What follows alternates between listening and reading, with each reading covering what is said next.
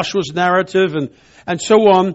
But you get into the book of the prophets, the minor prophets, the major prophets, and boy, some of that stuff gets tough.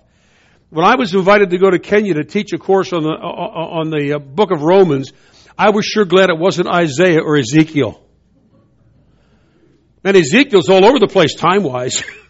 You can't do a chronological study just right through the book like you can in Romans. By the way, I do have some sets of notes that I prepared for that class. There's one copy on the table, but I have others under the table if you're interested. But here's what I've learned, folks. When we come to the epistle like Romans, I wonder how many of us have read the book of Romans through at one sitting.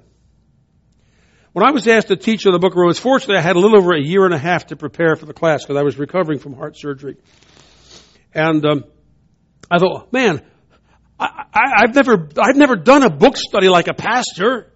I just preach individual messages, you know, and here's the first chance I get to act like a pastor and feel like a real teacher.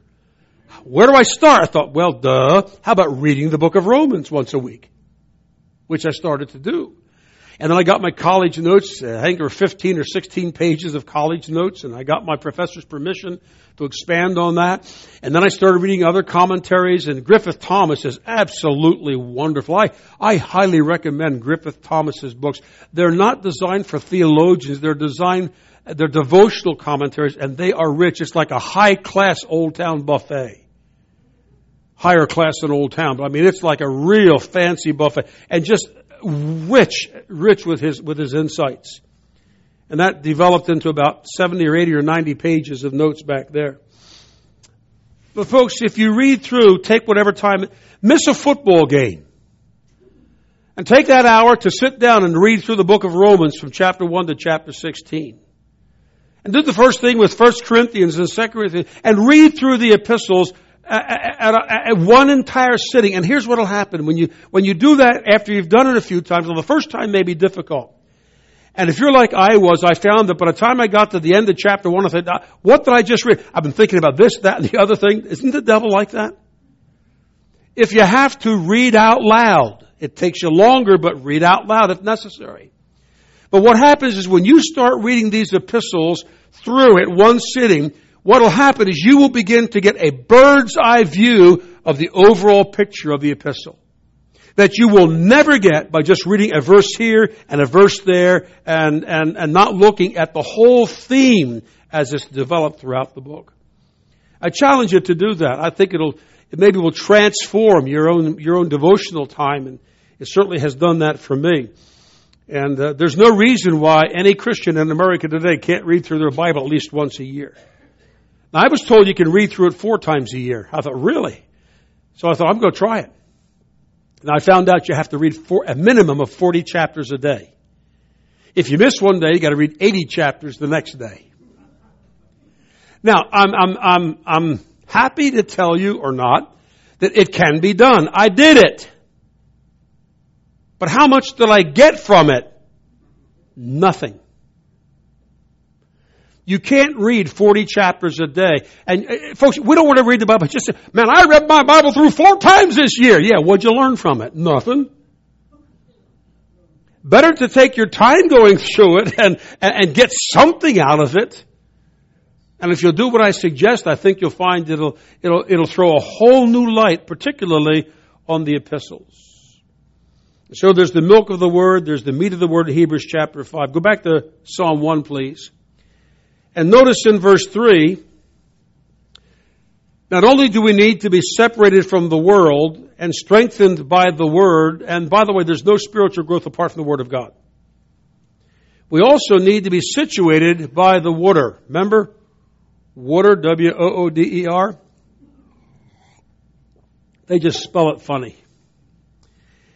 He shall be like a tree planted by the rivers of water, that bringeth forth his fruit in his season, his leaf also shall not wither, and whatsoever he doeth shall prosper. Notice the man of God who delights, who's blessed, does not delight in the things of verse 1, but delights in the things of verse 2, the law of the Lord, meditating therein. And notice he's also situated by the water. He shall be like a tree planted by the rivers of water. Notice first, it's a place of planting. The word planted here denotes a deliberate act of cultivation. It's not like a little bird flying over with too many seeds in his mouth and drops the seed and it falls and grows. No, this term denotes a deliberate, concentrated act of planting. Now obviously God is the planter and you and I are the tree. And I'll tell you what we have here. We have one of several biblical examples of what we call God's will for your life. The question is, are you planted where God wants you to be? And so many times we think of the will of God as it relates to the ministry, the call of God to preach or to be a missionary or an evangelist or whatever. Folks, listen, the will of God affects every child of God. God calls some people to be pilots.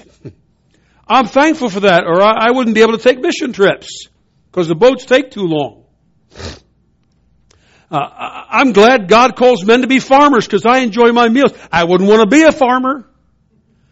Back in 1980, we were on our way back from Alaska. We had meetings in Kansas, and this farmer had a bunch of new piglets, and I was thinking Winnie the Pooh's kind of a piglet, with clean and smelling sweet. Listen, folks, you don't smell those pigs. You feel the smell 50 yards away from the pen. We were in Wisconsin, walked into a dairy farmer's milking parlor, and Barb said, "What's that awful smell?" He said, "You?" He said, "You're the only thing the cows smell that's different. This is where your ice cream comes from." Somehow you almost lose your taste for ice cream, like when you see pigs in their natural habitat, who wants a BLT anymore? Well, the fact is that God calls some men to be farmers, producing food for us to eat so we can survive. I'm glad God calls teachers. I'm glad God calls some people to be medical people. And every walk of life, folks, you have people who are called of God to be that walk of life, to be that in that career. We sometimes give young people the wrong question and wonder why we get the wrong answer. We say, "What are you going to do with your life?" That's not the question. It's not their life to do anything with. They're saved. The question ought to be, what does God want you? What do you think God wants you to do? Where does God want you to go to college? Who does God want you to marry? By the way, when I was in Spain last time, I spent quite a bit of time with a young man who was not saved, knew he needed to be saved, was not saved because he had a girlfriend. And this girlfriend was an agnostic who discouraged him from even coming to church. And I finally said to him, whatever his name was, "Are you going to let that girl send you to hell?" I mean, sometimes you just have to be kind of blunt with folks. Are you going to let that girl send you to hell? Because you're telling me you're going to go to hell if you don't get saved, and you won't get saved because of some stupid girl. And that girl is an instrument of Satan to keep you out of heaven and send you to hell. Are you going to put up with that? "Oh, but I love her." I said, "Listen, my friend, you get saved and give your life to God. And I'll tell you, God has something a whole lot better than her for you." And to my knowledge, he's still lost today because a girl comes between him and God. Now, the girl's not going to be responsible for sending him. He'll be responsible if he dies and goes to hell because he rejected Jesus Christ in favor of an agnostic young lady. But the fact is that God plants people in different places of the world to do different things. When I get ready to graduate from college, here I go with another personal illustration again, the Irish in me. I thought, I had surrendered to the Lord. I'm going to be a preacher. I don't know. I may be a missionary. I don't know what I'm going to do, but I know God's called me to the ministry, and I'm going to graduate in a few weeks. And God, I said, "I'll go anywhere you want me to go, but," ooh, those buts. "Do not," capitalize, bold print, italicized, underlined, red ink. "Do not," I repeat, "do not send me back to southeastern Pennsylvania." Do you know where God put us?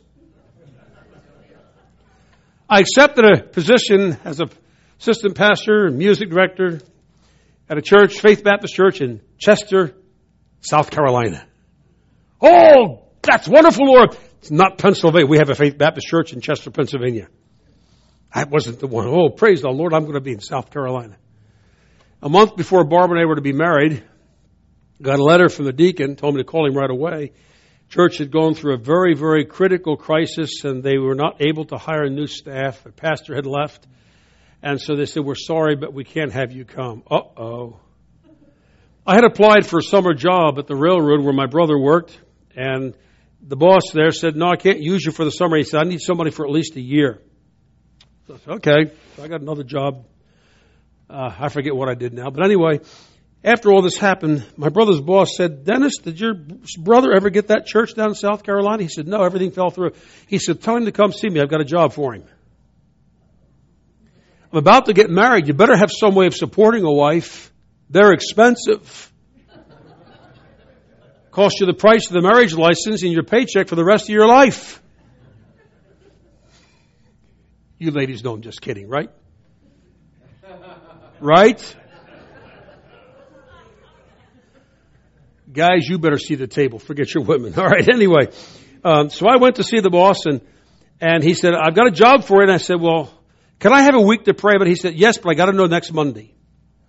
I said, okay. So I went home and I prayed, Lord, if you want me to take the job, just let me hear nothing from a church. Lord, if you don't want me to take the job, if you want me in the ministry now or in the near future, all I'm asking for, kind of like the fleece, is let me just get a letter from a church.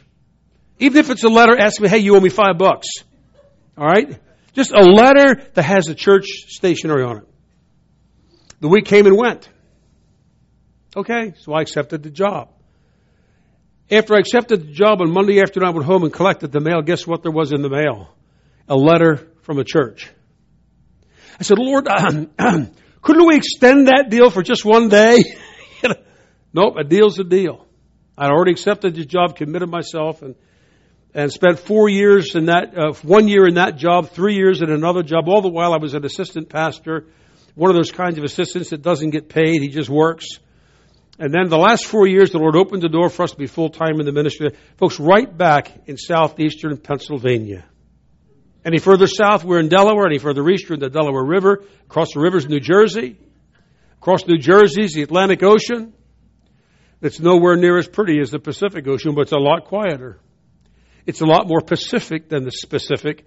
And the Lord opened the door for us to actually get a new church. In the town we lived in, there were 46,000 people and 97 churches. Only one was a gospel preaching church. God enabled us to start a church with a national pastor from Jamaica to minister to the minorities of our city. Our city was very, very heavily in a majority. They were not the minority in our city. They were the majority. And as far as I know, that church is still going today. Planted where God wants you to be. 11 years ago, 11 years ago, God called us to pack up like Abraham, leave Ur of the Chaldees, leave Philadelphia, leave the Phillies, leave the cheesesteaks, and move south. That was not an easy decision for Barb and me to make. We lived in the house for 28 years. We built our marriage there, raised our children there. It was home. God said, no, I want you to move. So we packed up and left. I think I took it more emotionally than my wife did. And then the Lord blessed us with a grandson, which made the move worth it all. I told someone on the phone, I said, man, I wouldn't want to be 28 years old again. He said, oh, you hurt my feelings. I said, no. If I was 28, I wouldn't have a grandson. Having a grandson makes being old worth it. Planted where God wants you to be. Notice, by the way, he shall be like a tree planted by the rivers. It's in the plural. And the idea here is that if you are where God wants you to be, doing what God wants you to do, the way God wants it done, there will never be a lack in meeting the supply of your needs. My God will supply all of our needs according to His riches and glory if we're in the will of God, if we're faithfully serving Him. And Barb and I are living testimonies to that over the years. Notice it's also a place of productivity that bringeth forth His fruit in His season. God desires His people to be fruit bearers. In Romans chapter 1 and verse 13, the Apostle Paul was writing to the Roman believers. He had not yet visited there. He said, I have this yearning, this desire to be with you, that I might have some fruit among you. Not apples and oranges, but some spiritual fruit. People saved, the saints of God encouraged and strengthened. More and more today, I'm finding that the work of the evangelist is doing more of the Ephesians 4 work than the 2 Timothy 4 work. The ministering, encouraging, and challenging the saints of God and trying to set some fires spiritual fires under the pews of God's people to get them up and get them going again, serving the Lord full time with all of their hearts. John 15, I'm the vine, you're the branches. He desires that we bear fruit. Then there's the more fruit, and then there's the much fruit stage. And by the way, to get to the much fruit stage, you know what there is? There's a process of pruning. Did you ever see an apple orchard? Pictures of apple orchards up along Lake Michigan? And they're flat top. They got crew cuts. We saw coming up through Southern California, I don't know what kind of trees they were, what fruit trees they were, but they were flat tops. They cut them up, they cut them down. You know why? They don't look as nice when they're blooming, but it keeps the energy within the tree. And you know what? It bears more fruit and it bears better fruit. But pruning is not fun. Pruning is not, it's not just getting a haircut. Some of you guys, when you got a haircut, they kind of went all the way, didn't they? But it can be a painful process, this pruning. But it's a necessary process for us to grow in the things of God. Notice, thirdly, it's a place of prosperity. Whatsoever he doeth shall prosper. By the way, notice the leaf not being withered. The leaf suggests the health of the tree. If the leaf is withered, that suggests that there's not going to be much fruit, or what there is won't be very good. But his prosperity, whatever he does, shall prosper. Now, too often we associate prosperity with financial advancement.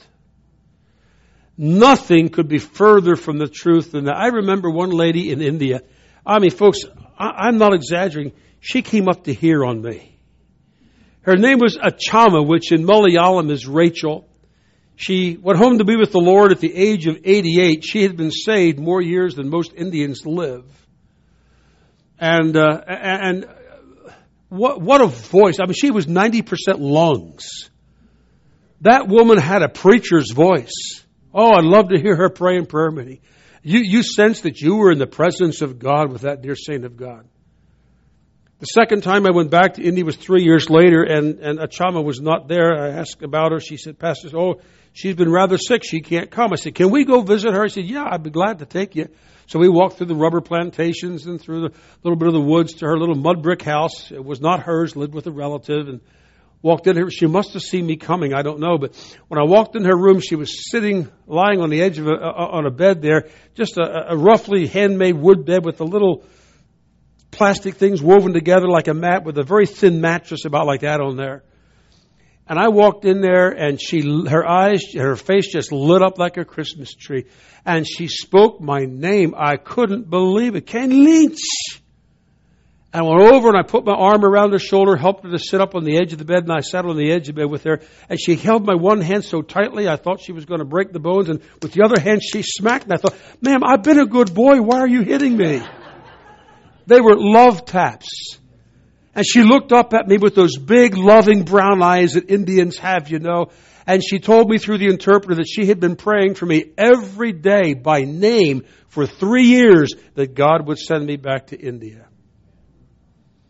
That woman didn't own but the clothes on her back. But I want to tell you something. She had something a lot of us have lost. That's the joy of the Lord. I remember a meeting we had when we first went into evangelism in the fall of 1977. It was one of those back on the East Coast, right, the 2 blocks from the Atlantic Ocean and in Cape May, North Wildwood, New Jersey. It was one of those cold, damp, rainy days. You know, you get the low pressure and everybody kind of feels, you know. Try to get a service going there. And there was a lady there named Mrs. Brooks. Everybody affectionately called her Brooksy. She was the executive secretary for the head of a mission agency years earlier when it was in Philadelphia. She was retired. She was in her 80s. And she had the most infectious chuckle and laugh. And everybody's kind of down and just, you know, one of those depressing fall days. And all of a sudden the door opened and in walks Brooksy with her typical, her infectious giggle and laugh. And the whole atmosphere changed just because she was there. Boy, wouldn't you love to have a church full of people like that, Pastor? Who just walk in and you sense the presence of God. Listen, these people didn't have much, but they were prosperous. They had what really mattered. Ephesians 1:3 tells us we've been blessed with all spiritual blessings in heavenly places in Christ.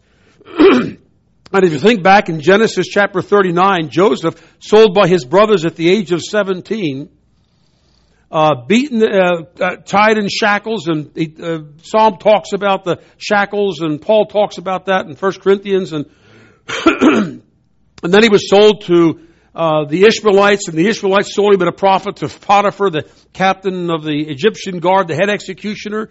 His wife tries to seduce him. He refuses. She lies about him. He's arrested falsely. No trial, just thrown in jail, left for 2 years. And in Genesis 39:2, the Bible says, "And Joseph was a prosperous man in the house of his master, the Egyptian." Joseph didn't even own the clothes on his back or the bed in which he slept. And yet God says he was a prosperous man. The word prosperous conveys the idea of being successful as opposed to failure. What is success? Success is not being president of the United States. We all know that. Success is not being a billionaire. We all know that. Success is not having all these things that people crave today. Folks, let me tell you what success is. Here's a practical, simple, working definition. Success for the believer is finding God's will and faithfully doing it. Whatever it is, wherever it is, with whomever it is. Just simply put, finding God's will and faithfully doing it. God never calls us to be successful as the world counts success. Now, I read some of these publications about these great soul-winning conferences across the country, and all the speakers are advertised by how many people they baptized the previous year. What about Noah? Noah would never have been invited. Noah preached 120 years, and how many converts did he have? 3 boys and 3 girls, his daughters-in-law. Noah preached 100. How many people did he baptize? None, although the whole world was immersed during his lifetime. Right? They got baptized, but it wasn't believers' baptism, but they got immersed all right as God destroyed the earth. Listen, folks, success is simply being faithful to the will of God. God doesn't call us to be successful. God calls us to be faithful. Moreover, brethren, it is required in a steward that a man be found faithful. Well, that takes us to the end of verse 3. Tomorrow night we're going to come back to Psalm 1, if it's okay, Pastor. And we will look at the last 3 verses, the ungodly man, by way of contrast. Let's bow together as we pray. Our Father, we thank you again tonight for this wonderful psalm, this introduction to the early Christians' hymn book. Lord, I pray that as we contemplate what we have read and studied in these first 3 verses, that we will first of all examine ourselves whether we be in the faith. And if there's any question about that, may it be settled for all time and eternity, even tonight. But Father, we've also talked about and examined the idea of being surrendered to your will, being focused on what you have for us to do and where it is, with whom it is. Lord, help us not to delight in the counsel of the world, the wicked, but help us to delight in the counsel of the Word of God. For the Spirit of God is our teacher, our guide, our instructor. And help us, Father, to be in that place of planting and prosperity where we're bearing the fruit that you want us to bear by your grace and for your glory. With our heads bowed and eyes closed, I wonder, is there anyone here tonight say, Preacher, God spoke to my heart and I'm not saved as far as I know. If I died tonight, I do not know whether I'd be in heaven or hell. God knows I don't want to die and go to hell. But I want to be saved. Would you please pray for me? If that's the desire of your heart, would you let me know right now by just quietly lifting your hand? Preacher, pray for me. I'm not sure of heaven, but I would like to be. Anyone? Again, many of my remarks tonight have been aimed at believers, God's people. I trust God has spoken to your heart tonight, and if He has, you'll be willing to respond and surrender and submit to His will for your life. Father, thank you now for this time together this evening. Bless your word to our hearts, we pray, for Jesus' sake. Amen. Pastor.